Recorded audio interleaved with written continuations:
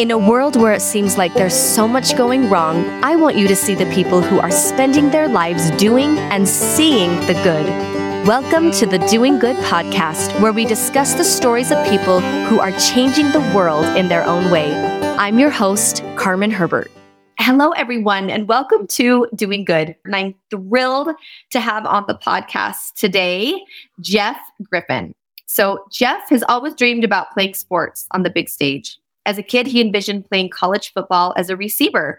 He was one step closer to fulfilling his dream when a construction accident left him broken and paralyzed from the waist down. His life and dreams were shattered, but not defeated. During those dark days, Jeff had a decision to make. He could stay down and quit or get back up and succeed. He chose the latter. As an ordinary man living life from a wheelchair, Jeff has accomplished some extraordinary things. He played in the 2004 Paralympic Games in Athens, Greece, and is a silver medalist for the USA men's wheelchair basketball team. Griff is a national champion who played for the Utah Wheelin' Jazz and is a four-time All-Star MVP. He was the #1 men's wheelchair tennis player in the state of Utah, won the St. George Marathon, has 2 Guinness Book of World Records, and is the author of the award-winning book, I'm Possible, Desire, Dream, Do. He believes everyone has the power and potential to accomplish the impossible if they take the proper steps. Griff considers publishing his book one of his greatest accomplishments since he got a D- in English and was told he'd never be able to write a coherent sentence. Take that, English teacher. He enjoys eating pizza, playing game, and exercises. And exercising. That's something I want to talk to you about, Jeff. I have a problem with exercising right now. You talk about how you stay motivated to do that and how you actually like it. You enjoy exercising. We need to talk. These successes, although impressive, don't define who Griff is. What really defines him is his ability to amplify your power and potential as a Sherpa of sorts by not only telling you how to turn the impossible into the possible one step at a time, but by showing you how. Griff, welcome to Doing Good. Thanks for joining me.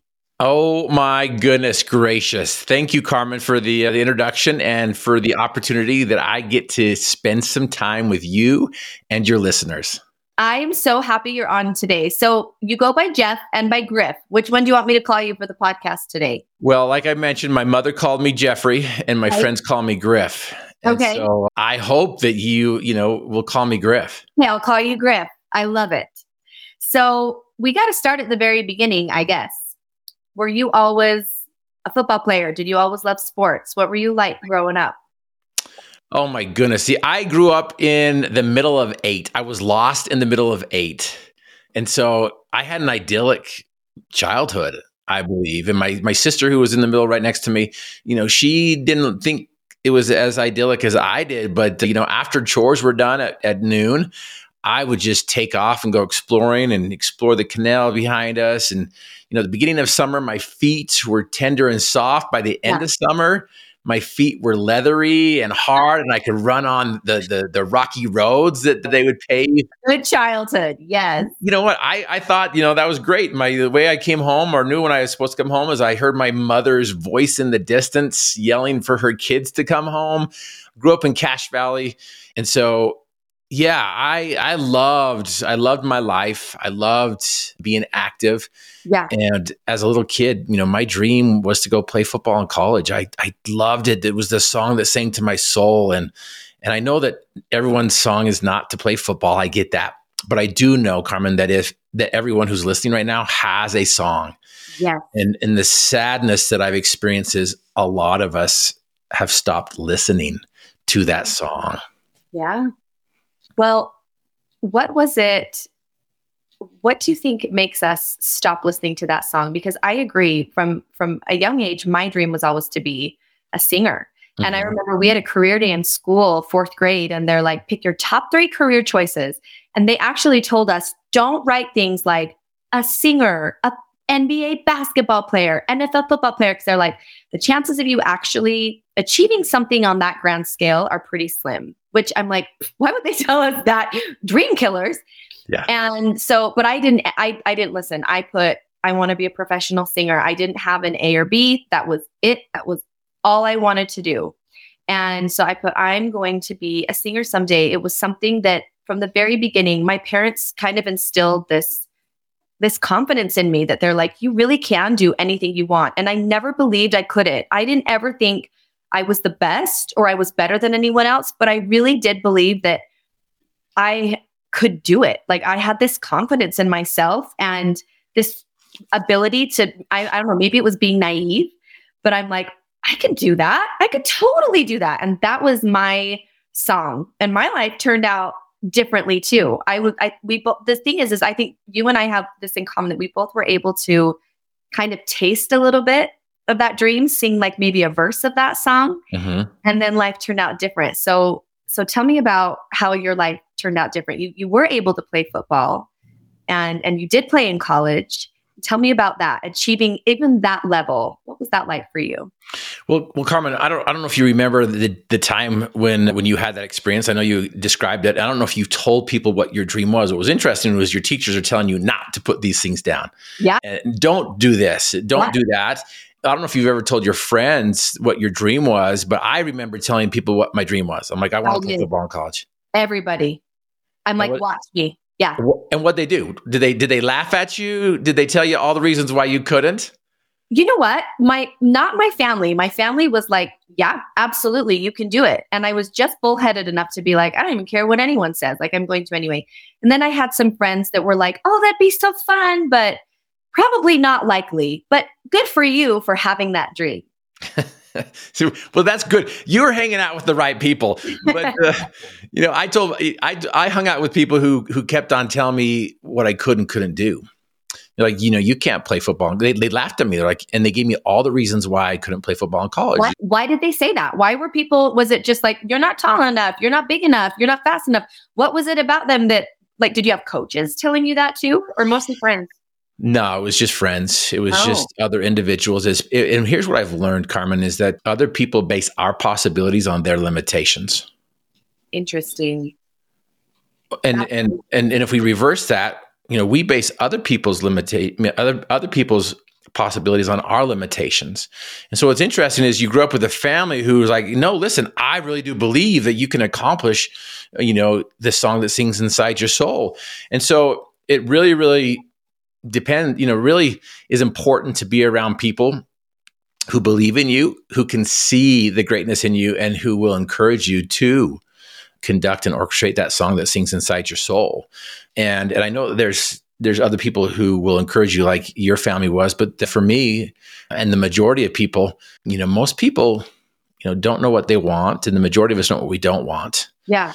And so because of that, we just keep on telling other people what we believe they can do based on our limitations.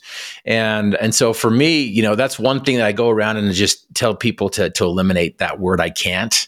Yes. My kids seem to, use it all the time on Saturdays, especially when we're supposed to do chores. Yep. It's almost, they lose their backbone and they completely like collapse on the ground. Like, oh, I can't take out the garbage. And I'm like, no, you can.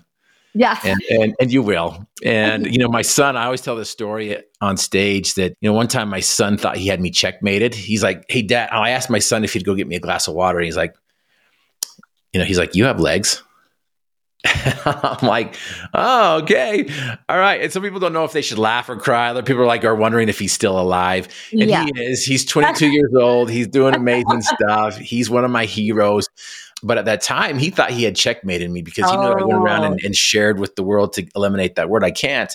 And so I looked at him and he looked at me and we kind of had this stare down. And I smiled at him. I'm like, you're right, Bradley. I do have legs. Go get me a glass of water. Yes. You don't know that my parenting checkmates everything. Like what I say overrides anything. That's hilarious and pretty bold of your son. And I bet he was testing, like, what's he going to do? Oh, absolutely. He, good for my son. And I love the fact that, he doesn't use limitations or excuses to define or decide where he wants to go or what he wants to do or what, he's like, I don't care, Dad, if you're in a wheelchair or not. I don't care if you can walk or not. I don't care if people think you're amazing or not. I'm going to hold you accountable. And so that's one reason why he's one of my heroes. I love that. I love that so much. Yeah. Good kids for sure keep you humble. And I've learned a lot from my kids, patience being like the biggest thing. And I have some strong willed children as well. And my husband also says, I'd rather have to tone down the fire than try to ignite it. Like I'd rather have to bring them back a little, like, okay, not so high and mighty. You're not as cool as you think. I'd rather have to humble them out than try to give them that self-confidence, because that's hard to instill that sense of, I can do anything. And who are you to tell me not to? Oh, it's going to serve them so well someday. And it's harder to kind of push people to be motivated, and you can do it. You can believe in yourself. Come on, let's go. And I think that is something I was blessed with is that, like, I don't care what anyone says, I can do that. And I didn't really receive, Griff, any negativity growing up about my abilities or what I could do until I accomplished them. So mine was kind of opposite of yours. Mine was, once I was on American Idol, and once I had like made it and I'm on national TV and I'm singing for 30 plus million people a week and I'm competing against the top singers in the nation, and you think, okay, I've made it. That is when the negativity set in for me. That's when I got you're awful. Yeah. Why did you even make it? You can't do this. And interestingly enough, my mental state completely changed. And it went from, 72,000 people tried out on my season. 12 made it. I was one of the 12 out of 72,000. So yeah, the odds were for sure stacked against me that this girl from Utah had made this the number one show. And then the negativity started, and I started to believe those voices. And I actually sang different. It's funny when people like YouTube me, they're like, we YouTubed you for, our kids. Because it's been 20 years since I did the show. And so when people like, we YouTubed you, it's honestly, Griff, really hard. My kids have not seen a single episode. Wow. My husband hasn't. And it's funny, I'm like emotional even thinking about it and talking about it. 'Cause it's been 20 years. So all those old feelings are coming up, and it's like going back there. And I'm so proud of what I did when I was 17, but it's really hard for me to watch that back, because I've never sang like that before. And I've never sang like that since. It was like, I started to believe it wasn't good. I started to believe I was bad. And yeah, maybe I shouldn't have made it. Yeah, maybe it was a mistake. So I would sing as people labeled me. I would sing as the bad singer, as the nervous singer, because I really believed it. And the lesson I learned is, honestly, our mental strength is, we are only as good as we think we are, truly, honestly. And if we do believe in ourselves, I really believe we can't do anything. And if we don't believe in ourselves, we physically won't be able to do it.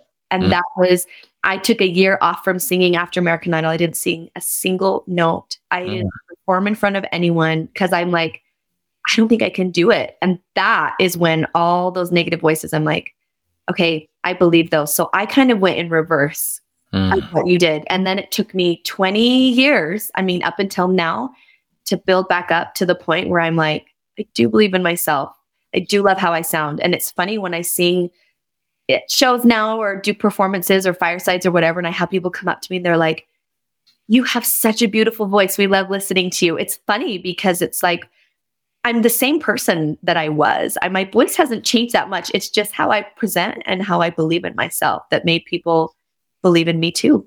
That is beautiful. And thanks for sharing that, because, like you said, the reverse happened with us, with you and I. And, I tasted the sweetness of success, knew what it would be like to be on the big stage. That's what I want to do, is play on the big stage. Yeah. And you got to play on the big stage, right? You were one of 12 out of 72,000.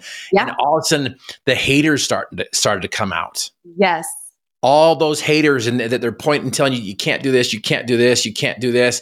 And again, they're basing your possibilities on their limitations. And sometimes it's done out of jealousy and other things as well. And so,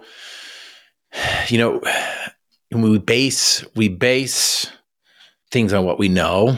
Yeah. And unfortunately, if we've never been somewhere before, we don't know that. And so it's the unknown. And so the unknown, the future is unknown. And so we can, there's one of two things that we can base the unknown in, and that is doubt or faith. And as a young girl, you're like, my dreams, I'm listening to my dreams, and you just go and you're not looking anywhere else. It's kind of like Peter on the boat. He's like, Jesus is, if that's you, bid me to come out. And he comes out and he's like, he's not even paying attention that he's walking on water, that he's defying the odds, that he's just going against everything that should be telling him that he can't be doing this. And all of a sudden, as soon as he takes his eyes or his focus off of the Savior, of his target, then he started to realize, oh, wait a minute, the waves are crashing. I'm not supposed to be doing this. I'm defying the laws of nature. And then he sunk, and then he sank. And, for me, I had a very, very interesting experience and a very interesting journey. I got to, fight against the boo birds. But to be honest with you, when I showed up my freshman year, I did taste the sweetness of success and played 2 downs. But what I didn't tell you, and what I get to later on, is that my freshman year, when I showed up on campus and arrived at practice, I was not prepared for the pushback. My reserves of resilience were too low, and I didn't have those skills to deal with that pushback. Passes I typically caught, I stumbled, I dropped. Routes I ran with Christmas, I stumbled and fell. Teammates that were once encouraging me were now discouraging me. And so the pushback was more than I thought I could handle, and so I quit. And to make matters worse, Carmen, I called up my mom and dad and told them that I was cut. Oh. To try to save face. And so not only did I, give up on my dreams, but I lied. I lied to my mom and dad. I lied to myself. And here's what I've learned is that, so often, that's what we're doing, is we're pretending, and we're just lying. Some people are just pretending, people they lie to their family. They lie to their colleagues. They lie to their employees. They lie to their clients. And unfortunately, they lie to themselves. And what I learned is, just admitting that I quit on my dream, when I go around and tell people not to quit. It's like I'm a self-righteous fraud. But I've learned some valuable lessons, and I learned a lesson of a lifetime, even though that was very, very embarrassing, even to think about it to this day, that I did what I did back then. But I learned a valuable lesson, and that is, when our dreams and desires do not match, we allow those demons of doubt, fear, and complacency to paralyze us with a debilitating darkness. And so I've learned, though, that, because those are competing and conflicting desires that we have, that we can develop a desire that matches up with our dreams. We can develop the resilience to withstand the resistance that's going to be there. I always say there's going to be opposition to your optimism. Yes, whether it comes early or when it comes late. And so, it took me 2 years to develop those and learn those. When I left college and went on an LDS mission, I learned to develop these tools and skills. And so I came back after my mission, and that's when I was able to experience those 2 downs. I was able to have a second chance. And I also believe that embarrassing experience that happened prior to my accident helped me pick up the pieces and dream new dreams, to help me realize that, okay, my identity of a football player that's bigger, faster, stronger, that's able to leap and catch and do all these things, was now taken away from me. But I had developed and learned these skills. I call it the possibility principle, a P-squared mindset. That P-squared mindset is going to help you with your resilience. It's going to help you with your opposition. It's going to help you dream new dreams and help you with your failures and setbacks. And so it's so beautiful to hear and listen to your story, where, you're like, it took me 20 years. It took me 20 years to start singing again. But here's the beauty. You're singing again. I love that phrase. I was taking notes as you were writing, the reserves of resilience. And I think that, for me, I didn't realize how hard my mom struggled watching me on stage until I became a mom, and watching my own kids struggle. And as difficult as it was almost like, whatever, like, this is hard. but I can, I'll get through it. It's okay. But my mom, like watching her watch me struggle now that I'm a mom and I watch my kids out on the soccer field or mountain bike and they're falling and they get flat tires and they're being pushed and they're getting pulled out because they're letting their emotions get the best or they miss a goal. I did not realize how hard that would be as a mom to watch my kids build resilience. And my initial reaction is take it away, talk to the coach, help them out, tell them they're amazing. And my son went through, he's 10 and he loves soccer. It's his passion. And he went through a year, he was cut from his club team, only one of 2 kids. He had to find he was trying out. And I was like, we were the ones that brought this team together. Like we found the team, we put them together. He was with them for 5 years. He was cut.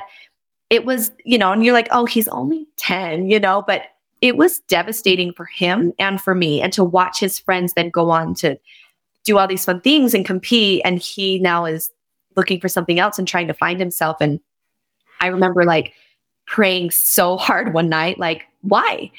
And this is my sweet son. He has ADHD and he already struggles with a lot of things. So like being an athlete is everything to him because he feels like I'm good at this. School is hard. He has to work harder at it, making friends and stuff. That's a little harder for him, but playing sports, that comes easy to him. He's like, that's my jam. So when that was also, not taken away, but when it didn't work out the way he thought it was, then he's kind of like, well, who am I? And I was praying one night, I'm like, why? Like of all my kids, like of all the things that could happen, like why to him this way? And as I was praying one night, the thought came to my mind, don't be so quick to take away his trials. Don't be so quick to, cause I'm like, please just take this away. Help us. He's like, don't be so quick to take that away because he's going to be stronger and he's going to learn things that he can only learn by this trial, that he can only learn through this. And I was like, oh, okay. And as hard as that was for me, when you said the reserves of resilience, I had like a little flash forward into his life and thought, what is he going to have to go through in his life where he will need those reserves he built up as a 10-year-old from soccer? What is he going to have to go through? And if I'm like, oh no, let's fix it.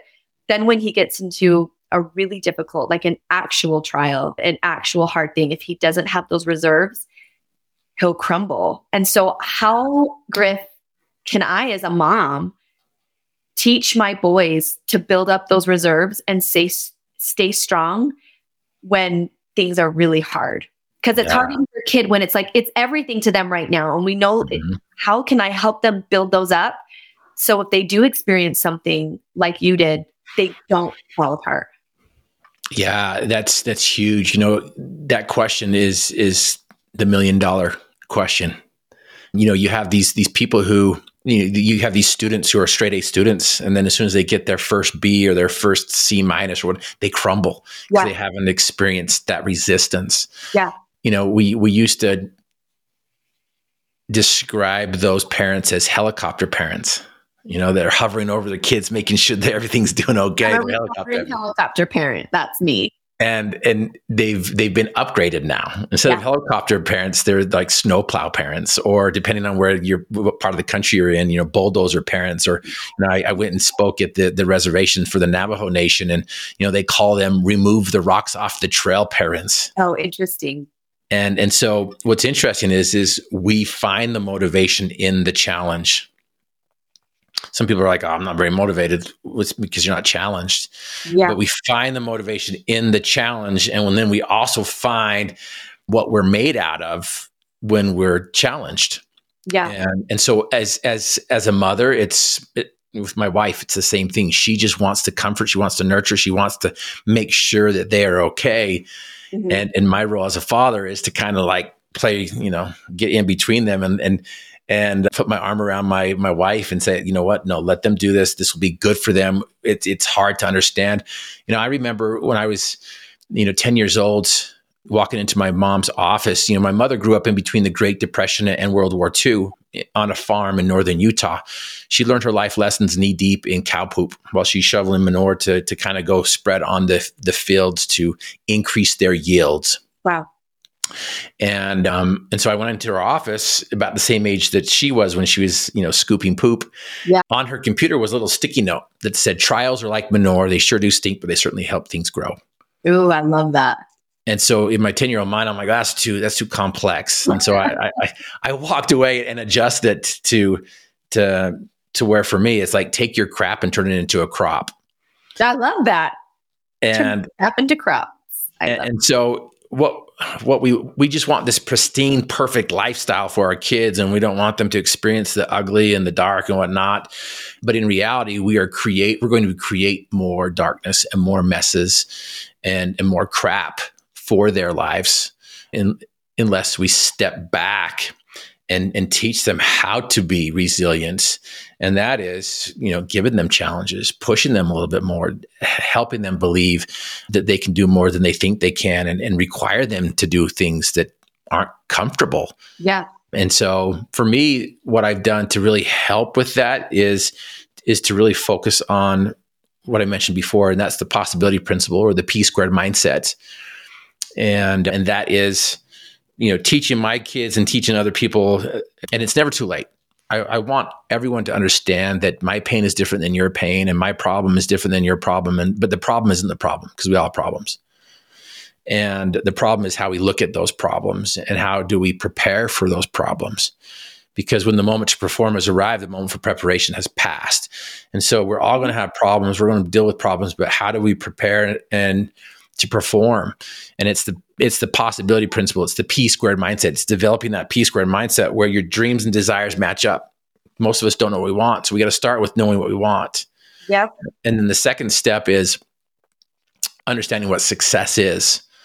Because so many times when I ask people, what's the opposite of success? They'll say failure.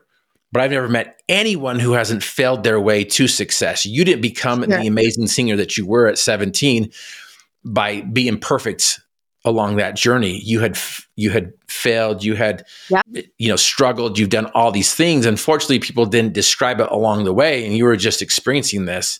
Yeah. And so they weren't bringing it to your attention of how you were learning, how you were developing. Yeah. And so, give yourself permission to fail, because failures at first are triumphs that last as long as you just don't quit. And so you've got to give yourself grace. You've got to give yourself permission to fail. And you got to understand that success is not, failure is not the opposite of success. I believe success is knowing what you want, finishing what you start, and celebrating the process. I love that. And I agree with that. I would say the opposite of success is just not trying. Yes. It's not going for it. And my dad used to tell me, you fail or you learn, or you succeed or you learn. And he didn't say fail. He's like, if you don't succeed, you learn, and then you try again. It's not a failure. It's you learn from that. And you're right. I tried out for every school play, never made a single one. I was always in the ensemble. I tried out for honor choir in high school, didn't make it, finally did my senior year. I would compete in competitions, like little local. Some I'd win, some I'd get second, third place. Like, there were so many times where I didn't get it, but I still had that doesn't matter. I'm still going to push, and I'm still going to try. And that was the one thing when my dad called me in October of 2002 to try out. He said, tryouts are today at 4 for American Idol. Do you want to do it? And I was like, it was like 3:00. And I'm all, there's no way I can get ready. Like, I was in my pajamas still. I was sick from home from school that day. I'm all, I'm not ready. I'm like, I'll wait a year. And I remember saying, like, I'll do it next year. Like, I'm not ready to do it. And he's like, Carmen, what have you got to lose? Like, why don't you just try? If you don't make it, who cares? But at least you tried. Like, why don't you just try? And that changed the whole trajectory of my life, is just trying. And so I would say, the opposite of that is just not going for it. So what would you say, Griff, what's the breaking point though? Like, what is the breaking point of pushing our kids? Like, where is it? How do we know when it's too much and it's damaging to them versus being motivating and go for it, and you can do this and it's okay, versus this is more than they can handle right now, and it's okay to take a step back and reset? Yeah, it's a great question. After I got hurt and found myself next to an unpainted barn, lying on my back. My back was broken. My dreams of playing football was over. I'm like, okay, now what? I remember voicing my fears for the first time out loud to my friend who was there with me. And I'm like, Doug, I think I'm paralyzed. He's like, no, I don't think you are. I'm like, no, I am. I entered that sauna of self-pity. And in my book, I have mile markers instead of chapters. And in one of the mile markers, it's called Exit the Sauna of Self-Pity. I entered that sauna. I was just wallowing in that syrupy, sticky sauna of self-pity where it's just like, I'm having the most major pity party of my life. I'm like, I thought I was broken. I was broken physically. I thought I was broken mentally. I thought I was just broken, and all the experts. And so I was just having this pity party of a lifetime. And I remember that they stopped feeding me in the hospital in my bed. If I wanted to eat, I had to get out of my bed. And it took me 30 minutes to get out of my bed with the aid of 2 nurses. And I was just having a pity party. I'm rolling down these sterile halls of the hospital, and I get my food, and I want to be by myself, because when you're hurt, you want to be by yourself. Worst thing ever. Yeah, it is. And I get my food. I go to the corner of the cafeteria. I'm flavoring my food with my tears, and this tray plops in front of me, and I'm about to look up at him and tell him to take a hike with some words that I won't share on this podcast. And I remember what the individual across from me said to me. It changed my life forever. I came to find out that the individual across from me was a prisoner from the point of the mountain. He was doing therapy at the hospital because he was working out and lifting weights, and he had an aneurysm in his brain. He paralyzed from the right side of his body. And he asked a question that changed my life. In fact, this prisoner asked me a question that set me free from my prison. And so, you ask the question, how do you know if we don't, so we don't break our kids? And so I'm sharing this with you just to understand that we've got to understand who we are, and we've got to understand that life is so much better than we think it is. We are so much more than we think we are. We have the capacity and the ability to do so much more than we give ourselves credit to, because we've been listening to the experts, the boo birds, the people who are telling us that why we can't do things. And it's because they're basing our possibilities on their limitations. And the scariest thing is when the biggest critic is we, me, myself, and I, when we are harshest critics. And so, this prisoner asked me a question that set me free from my prison. And I've never been back to that sauna of self-pity. I flipped the switch, and I reframe things, and I see things different. I focus on what I can do instead of what I can't do. And in 2019, I get a phone call from a buddy and saying, Griff, you need to come to this mastermind with us. We're training with the Navy SEALs in San Diego. And I'm like, you do realize I'm in a wheelchair? He's like, yes. I'm like, I'm in with one caveat, that I get to jump out of the helicopter into the ocean. And he's like, well, I can't promise you that. I'm like, well, okay, well, I'm coming. And I'm going to jump, whether they say I can or not. And I want to make sure that you don't change anything for me, because I'm in a wheelchair. If I can't do it, I'll figure out a way to do it. And if I can't figure out a way to do it, I'll sit on the sidelines, and I will encourage everyone around me to find and figure out a way to do that. But I insist on jumping out of that helicopter. 2 things that I learned training with the Navy SEALs. One of the things that they taught me was, Griff, it's simple to be a Navy SEAL, just not easy. Yep. It's simple to do these things. It's just not easy. The possibility principle is simple. It's just not easy. Yeah. And so we've got to make it simple. We've got to make life so simple. We've got to teach our kids the simplicity of success. Yeah. And that is also letting them know that you're going to stumble. You're going to fail. You're going to have a setback. You're going to want to quit. You are going to quit. Yeah. On certain things. And then the second thing I learned training with the Navy SEALs are like, you guys think that you're giving 100%, but you're probably only giving 40. Oh, interesting. Wow. That's a huge difference. Yeah. And so the reason why I share that with you is how do we know if it's too much? Yeah. I'm going to tell you right now, it's not too much. But the thing is we could push down wrong roads. We can push for the wrong things, and then that ends up being too much. But our capacity and our ability, we can do so much more than we think we can. And so that's why it's so important to understand, those elements of success. You've got to know what you want. And And part of that with kids is allowing them to discover what they want, not what we want for them. And I see parents pushing their kids in things that they wish they would have accomplished or they wish they would have done. Yeah.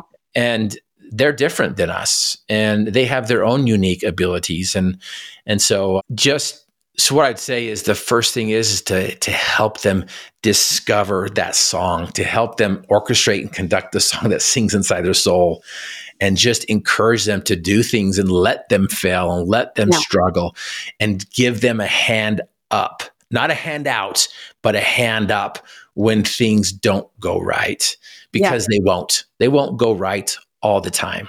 Yeah. What did that prisoner say to you in the hospital that changed everything? You want to know, don't you? You've got to buy the book to find the question. I'm just kidding. I'm just kidding. You don't have to buy the book to find the question.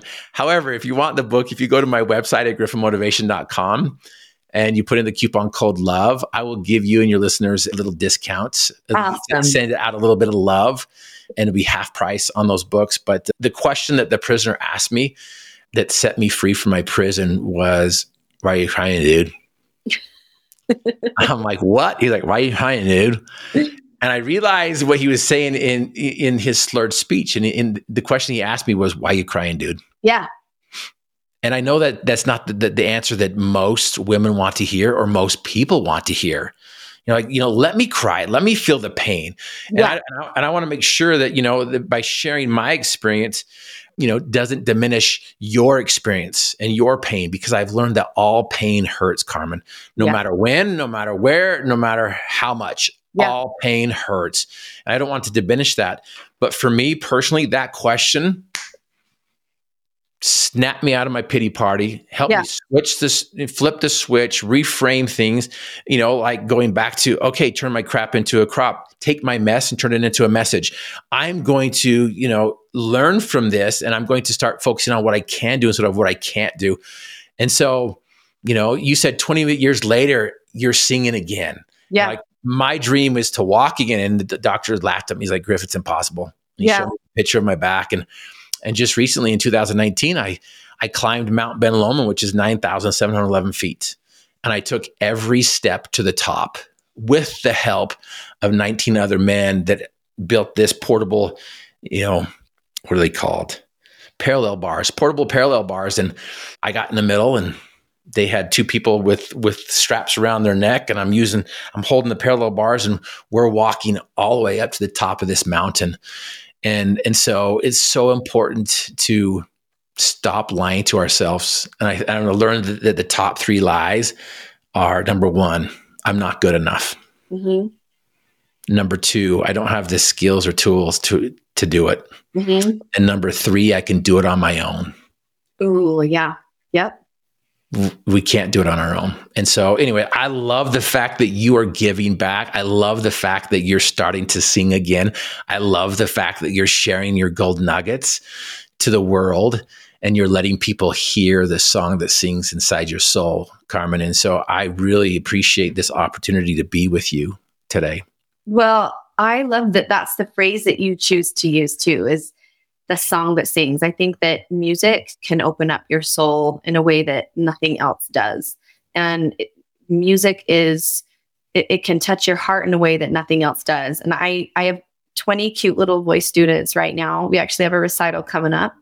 And like, singing is one of the rare talents that was given to you purely to give away. It does you no good to sing in your room by yourself. It's a gift Heavenly Father gave you purely to share with others and spread light and goodness into this world. And so I love that you use that phrase, like the song inside your soul. And I would say that it's also the light inside your soul that Heavenly Father's blessed each one of us with, purely to give away, to inspire and help and encourage others. And I love that you are using your life experience and trials and difficulties. And I don't mean to minimize it at all. Like, oh, well, Griff's paralyzed, and but look how you've turned it around to do good. Like, you're living with it day in and day out. And so we talk with you, and we hear you, and you speak with people, and you're in your wheelchair, and share all these amazing experiences. You've gone to the Olympics and won medals and you've climbed mountains. And we hear that and we're like, wow, that's amazing.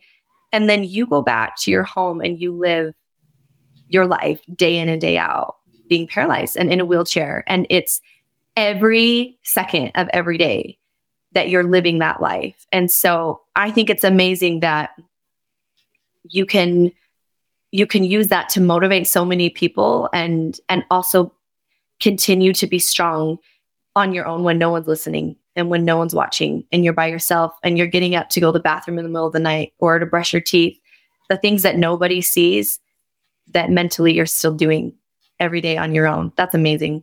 Yeah. Yeah. Well, thank you. I speak all over the world and I like to address the elephant in the room when I come rolling out on the stage about how good looking I am. No, I'm just kidding. But I am in a wheelchair and I'm physically paralyzed. But the elephant in the room is that, I'm in a wheelchair and I'm physically paralyzed. And the doctors gave me a 0% chance of standing, walking, or moving my legs. The experts gave me a 0% chance of having kids, or like it's the first function to go, last to come back. Yeah. Some of the experts gave me a 0% chance of getting married, not because of my wheelchair, but just because of who I am. But, I like to say that, my wife and I have been married for 25 years. We have 4 beautiful biological kids. Awesome. And the sad truth is that I'm physically paralyzed, but I believe most of us, if not all of us, are paralyzed from the demons of doubt, fear, and complacency. Yeah. Which keeps us from getting up out of our chair, chasing down our dreams.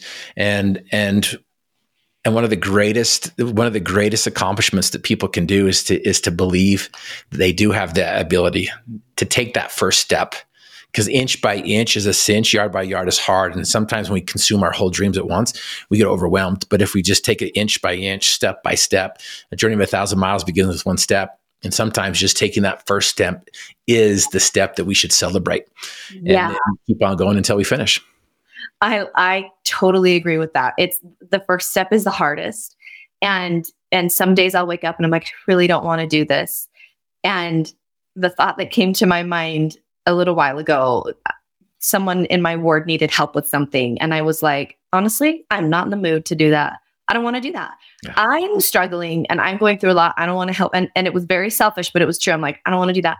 The thought that came to my mind, but are you capable of helping them? Are you able to? And I'm like, yes, I am able to. I don't want to, right. but I have that capacity. Yeah.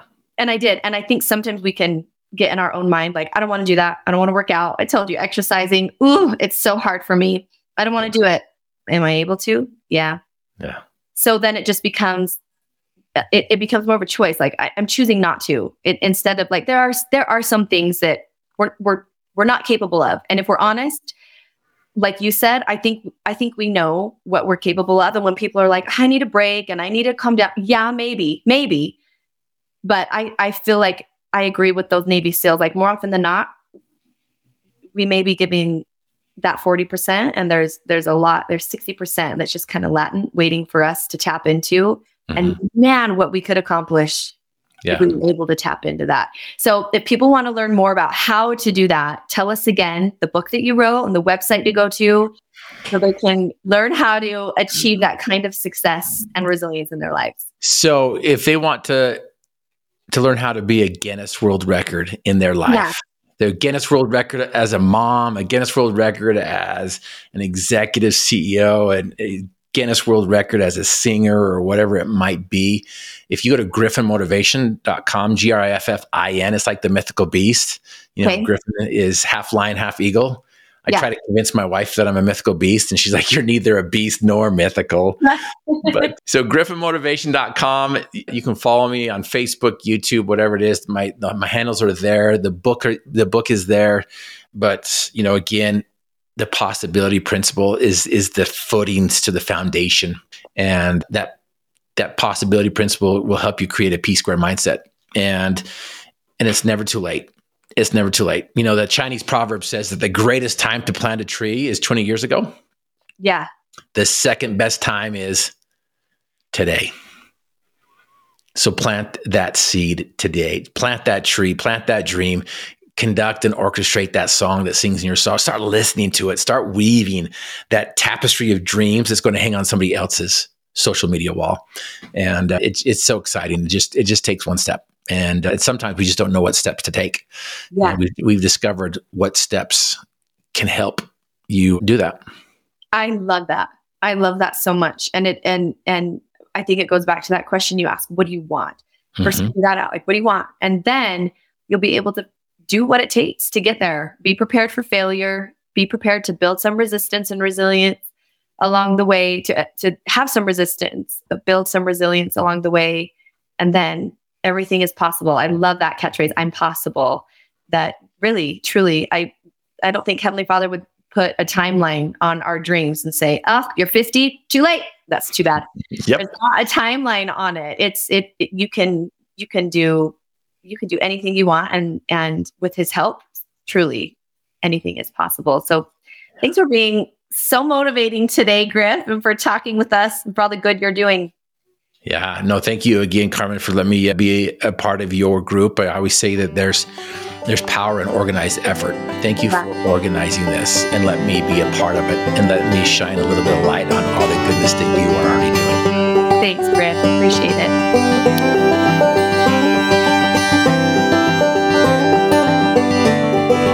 I am Carmen Herbert, and I'm so excited to tell you about an amazing app that my whole family loves.